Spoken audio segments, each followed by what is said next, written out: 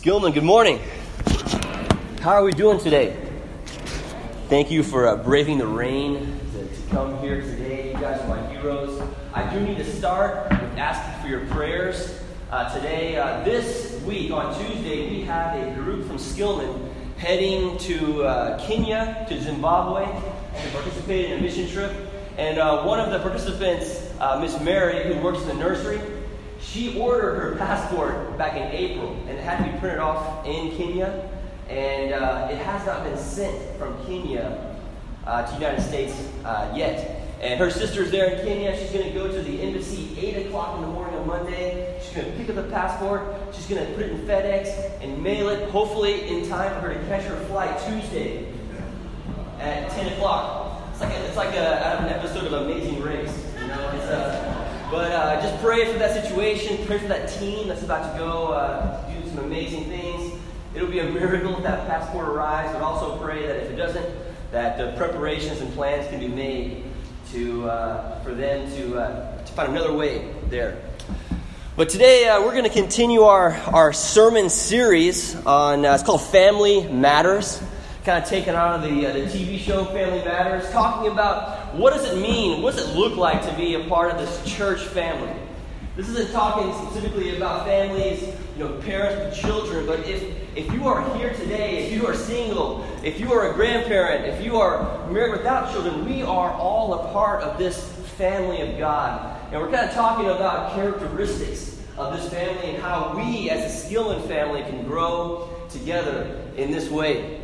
So the topic today that I'm going to be talking about is this idea of community. That we as the family of God, that we represent this tight-knit community, this collective of people that are walking together on this path called life. And if you look in Scripture, from the very beginning of this thing called Christianity, from the very start of this movement, of this way of life, Christianity, it was intended to be practiced in community. That was the intention, for us to do this together, to practice in community. We know there are seasons in the Christian walk where we do spend time alone, in solitude, in silence, in meditation.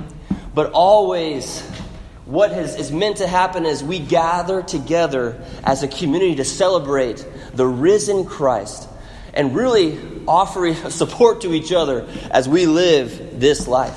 In Acts chapter 2, we see at the very, very beginning, after Pentecost and after Paul gets up with his famous speech, it says in Acts chapter 2, starting in verse 42, they devoted themselves to the apostles' teaching, to fellowship, to the breaking of bread, and to prayer.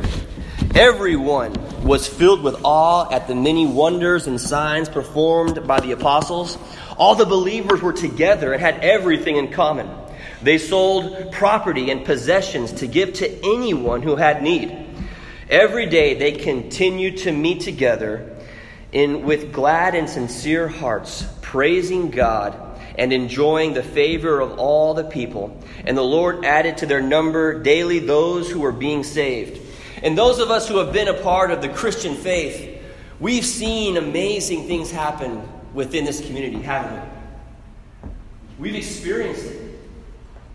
When we've lost someone close to us, the death of a loved one, we've experienced the power of that community that surrounds us during those tough times. Many of you, not me, who've had a baby, when you're recovering, we've experienced times when the church gathers together and organizes the troops and sends food to get to have in your house so that you don't have to prepare. There are times of loneliness where we have experienced the community of faith gathering together to be that support. Couples in crisis, when marriages have been rough, I've heard stories and time, I'm sure you've seen, of churches gathering together to stand in solidarity with these couples as they work through the hard times of being married. There are beautiful, beautiful stories of this community, of this working out in the Christian faith. But also, if you have been a part of church if you have walked life with a community of faith, you've also seen the other side of the story. You've seen that church can be difficult. It can be a frustrating and painful thing. And sometimes the things that you see within this community can really be unchristian, not like Christ would like. There's a truth I want to say. Here's a truth, is that sometimes that living in community is hard. Would you agree with this truth? It's the truth. Living in community can be hard, whether it's in your own, under your own roof, in your family, or in a wider community like this. Living in community can be hard. There's this comic strip that I recently heard about from Peanuts with Lucy and Charlie Brown. And it's a particular comic where they're walking out of church and they see the marquee. And on the marquee it says, "Love your neighbor as yourself." And Lucy looks over to Charlie Brown and says, "Man, loving my neighbor, I got no problems with that. It's the guy that lives next to me, now I have serious issues with him." It's like whenever you bring community together, there are hardships. There is pain. There's frustration. One psychologist that I read says that groups can be moral cesspools. And if you pick up any psychological textbook, you can see the dangers of groups. Dr. Vicki Martin, she's a psychologist back here, she could tell you that sometimes groups can be a very painful thing. I mean, you have favoritism within groups. You have the out-of-group, people being left out, cliques, stereotypes. There's this idea of groupthink, where mental modes are not challenged. You have group conformity, peer pressure, social loafing, the bystander effect, free riders, racism, the Abilene paradox. These are all things that psychologists, that counselors, that teachers will tell you that sometimes groups that can be such a beautiful thing. Groups can be the source of pain, of marginalization, of ostracization. It can be a place where pain and frustration are there. There is sometimes pain in community. Living in community is a hard thing. But here's the deal. We as Christians are meant to live in community. I mean, we read the chapter in Acts chapter 2. In Hebrews 10, it talks about how we are called to gather together. It says, "Do not give up meeting together." So some of you have the habit of doing, but encourage one another, and all the more as you see the day approaching. And I went through this theological shift in college about this idea of meeting together and community. So I think when I was younger, I thought that this thing called church, this community, the fact that we are called as Christians to meet together and to gather together on a weekly basis, I thought that we were doing this because God needed it. That we were doing God a favor by gathering together, and that He, the creator of the world, needed to be praised, needed songs to be sung in His favor, needed the group to gather together and pray to Him. But as I started to think about this and started reading Scripture, it just dawned on me. God doesn't need this. God doesn't need anything. God is God. God, do we really think that us coming here is going to either make or break God's day? That if we skip church, if we're not here, that God's going to have His feelings hurt? I mean, do we really think that the creator of the world, the one who made the mountains and the seas, the ones who says that even if no one will cry out, the rocks will cry out, do we really believe that God needs us to be here? God doesn't need anything. I mean, if you have any questions about this, read Job 38, and you will realize that God doesn't need this. God calls us to come together as a community. God calls us to gather together on a weekly basis, not because He needs it, but because we need it. We need this weekly reminder that there is a God and that we are not it. We need a weekly reminder to pray. We need a time in a weekly gathering where we gather together and we sing and we pray. And we need the person sitting to your left and to your right to help us as we walk through this thing called life. God calls us to community, not because He needs this, but because we do. But this thing, community, it is a hard thing. And community demands for us to transform, to grow, to be Christ-like. So the second truth today is that living in community is a spiritual practice. This is part of our growth as Christians, living in community. The psychologist from Abilene Christian University, Richard Beck, he has this amazing quote. He says, "I like to think of church as practice, like a scrimmage. It's not really, it is in many ways the actual game. A place where I can try out the actions of charity, hospitality, simplicity, justice, and reconciliation. These practices just don't spring up out of nowhere. They need to be acquired over time, the way habits are broken and formed. Thus, in community, we try out new modes of living. As we acquire this new life, we slowly, as a group, become a city set on a hill." This quote reminded me of something that my wife wrote. My wife, Tara, who's right there, she oftentimes writes in journals, and she wrote this quote about family and the importance of family along the same lines of Richard Beck. She says that family is a small tribe within a larger tribe, which is all humanity. It is a microcosm, a training ground that is ideally safe and full of grace, that teaches us how to be human and how to act and treat others and all of creation within the larger tribe, drawing us closer to the unconditional love that exists within us all. See, in the nuclear family, as Tara was saying, and with our kids, we are giving our kids the opportunity to practice what it means to be human. And this is, in a lot of ways, this church is a chance for us to practice what we preach, to practice forgiveness, to practice grace, to practice kindness and hospitality.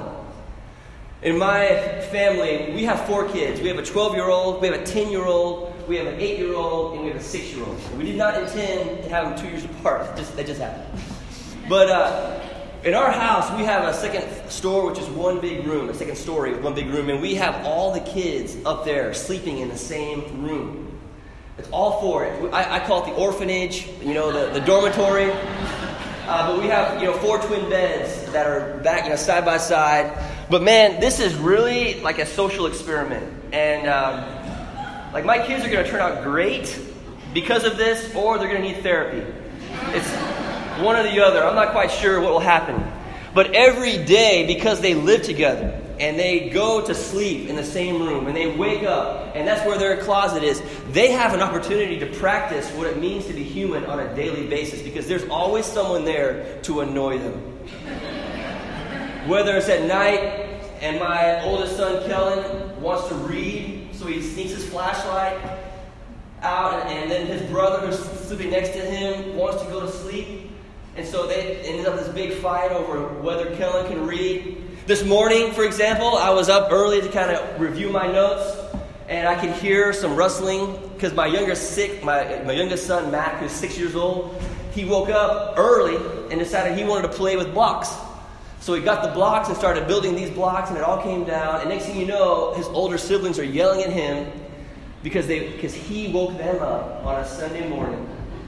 See, these are all opportunities for them to learn, to be human. How do you live in community? My kids are getting this lesson every single day. As we gather together, we have the opportunity to practice what it means to be human. This is our tribe. We are just a small tribe in the midst of a larger tribe, the human race. Jesus has taught us a way to live, a way that brings life. this is where we practice. This is where we practice what we teach. Forgiveness, kindness, love, graciousness, hospitality. This, my friends, is a spiritual practice. It takes time. It takes effort. It takes growth. And this is why we meet on a continual basis. This is why we need each other. In the book of Ephesians, the 3rd chapter, the Apostle Paul, he writes to the Ephesian church. And of all the churches in the New Testament, I would imagine that Ephesians, if Paul did have favorites, this might be one of his favorite churches. Because he spent 3 years living with these people. And in the book of Ephesians, the 3rd chapter, he pauses from this letter and he decides to pray over this Ephesian church, this church in Ephesus. This church there, he begins to pray over them. And this morning to close, I'd like to just read this passage in Ephesians chapter 3, starting in verse 14. And in this, he presents a prayer for this church. And this same prayer that Paul prayed for the church in Ephesus, this could be our prayer too. So let's read this prayer. And if you want to take notes about ways that you can pray for this church as well based on this, you're invited to do so. But this will be the inspiration behind what we hope and what we pray for this church. For example, in the verse 14 of chapter 3, he says, "For this reason, I kneel before the Father, from whom every family in heaven and on earth derives its name." And if you know Greek, you would know that there is a word play here between the word father and the word family. Because family is the Greek word patria, which really technically is a father lineage, a lineage from the Father, which I think is a very key word, because the prayer that we can pray for this church is that may we find unity in our identity as sons and daughters of the Father. May we find unity in our identity as sons and daughters of the Father. You know, this is so key, because it really tells us, where do we find our identity? Let's just look around you at the diversity that's here. And it just reminds me of what happens at Thanksgiving. Have you ever just paused at Thanksgiving and looked at your family? Just a bunch of weirdos they are. I mean, all the people that are there. I mean, you have Uncle Joe, who is like a diehard Democrat. You have Aunt Lucy, who is a diehard Republican. You have, Cousin Jack, who for some reason is a Patriots fan. Like, what in the world? He's from Oklahoma. How can you be a Patriots fan from Oklahoma?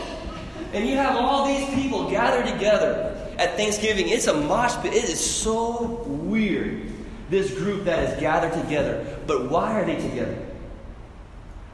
They have the same last name. They have the same family lineage. It is blood that connects them. There is differences among them, but they are connected because of their lineage, because of who their father or grandfather was. In the same way, there is so much difference in here. Political affiliation, sports teams, opinions about this and that. But you know how we are gathered together? Because all of us have been adopted into the family of Christ. We have the same Father. We have the same Father. And this is our unity. So often in Christian history, we have tried to unify ourselves on a set of beliefs. That if you believe this certain thing, then we can associate with you. Because, if you believe this particular interpretation of this scripture, then you're in. But we have learned that that's not the true way to unify. This in chapter 3 of Ephesians, we learn that the true source of unity is our allegiance to the Father. Christ is our unifier. Verse 16, he goes on, "I pray that out of his glorious riches he may strengthen you with power through his Spirit in your inner being, so that Christ may dwell in your hearts through faith." What's the prayer here? The prayer is this: through the power of the Spirit of God, may Christ dwell in our hearts, and may we become more Christ-like together. I think we have a slide there, Josh, for them to read. Through the power of the Spirit of God, may Christ dwell in our hearts, and may we become more Christ-like together. Let that be our prayer for this church as well. There's a story about a donkey, that the donkey that Jesus rode. You know, in the entry on Palm Sunday, when Christ rides into town and the donkey, and there's the palms, and there's the people laying down their cloaks. Well, there's a story that it's not found in the Bible, but some early manuscripts have detected the story about the donkey the day after. You see, the donkey the day after, he woke up after that day, and this donkey was just so proud of what had happened. And so he wakes up and says, was that a dream yesterday? That all those people, they laid on those palm leaves, and those cloaks? He says, I can't wait to go out in public again. And so this donkey gets up, and he goes out into the neighborhood, and he's walking so proud, and he notices that no one is putting the palm leaves down anymore. And he says, hey, what's the deal here? You know who I am, right? I'm the donkey from yesterday. And where are the palm leaves? And the crowd just looked at him and didn't even pay attention and moved on. He goes to a different part, and he's like, well, what about the cloaks? Yesterday you laid down those for me. Do you know who I am? I'm the donkey from yesterday. Do I not get the same treatment today? And they just ignored this donkey. And so finally this donkey's so frustrated, he goes back to his house and he talks to his mom. And his mom listens to his story. And the mom says to him, hey, you're not a very smart donkey. You see, without Christ, you are just a regular, ordinary donkey. Without Christ, you're just a donkey. What made you special was that Christ was with you. And that's what we have. We are the church of Christ. We are a community of faith that is connected because Christ is indwelling within us. Are we different because Christ is with us? Or are we just a regular, ordinary group? Our prayer should be this, that the power of Christ indwells within us. Because without Christ, we are just a regular, ordinary group of people, but we are a church that is connected by Christ. One more verse, in verse 17. And I pray that you, being rooted and established in love, may have power, together with all the Lord's holy people, to grasp how wide and how long and how high and deep is the love of Christ. Which is a beautiful writing by Paul, by the way. I love that. And to know that his love that surpasses knowledge, that you may be filled to the measure of all the fullness of God. And here's the prayer that's based on this text. May we as a church, may we know Christ's love, or know that we cannot fully know, so that we might comprehend with all the saints what is the breadth and length and height and depth of his love. That is our prayer for this community as well, that we can know the love of Christ. And it's so funny because Paul says, I pray that you know it, but I pray that you know that you can't fully know. You can't fully know the depth and the riches of God's love, but just know that you can't fully know. God's love is amazing, and may we as a community, may we be on a journey where we are in pursuit to understand this love. The last prayer based on this as well is based on this word power. Because in this particular text, in these 6 verses that we've read today, the word power is used 3 times. And the prayer that I think that we could extract from this text is that may we as a community have power to change the world. May we as a community have power to change the world. This is not a power that's based on empire or conquering. This isn't the kind of power that we're talking about that's associated with being in control or being the one who makes the decisions. This is the kind of power that begins small, in the small grassroots movements. It begins here. It begins in our small community. And little by little, this small mustard seed can extend into a larger community. Did any of you hear of this wedding that happened yesterday? Anybody watch it? The royal... Ken, you watched the royal wedding? Oh, man. Oh, that's amazing. You woke up at 5 o'clock. Amazing. Did anybody hear what the American Reverend spoke at that? He read that quote from Martin Luther King Jr. about the power of love. He said, "We must discover the power of love, the redemptive power of love. And when we discover that, we will be able to make this old world a new world. Love is the only way." My brothers and sisters, we are a community of faith. May the power of love allow us to be lights of this world and salt of the earth.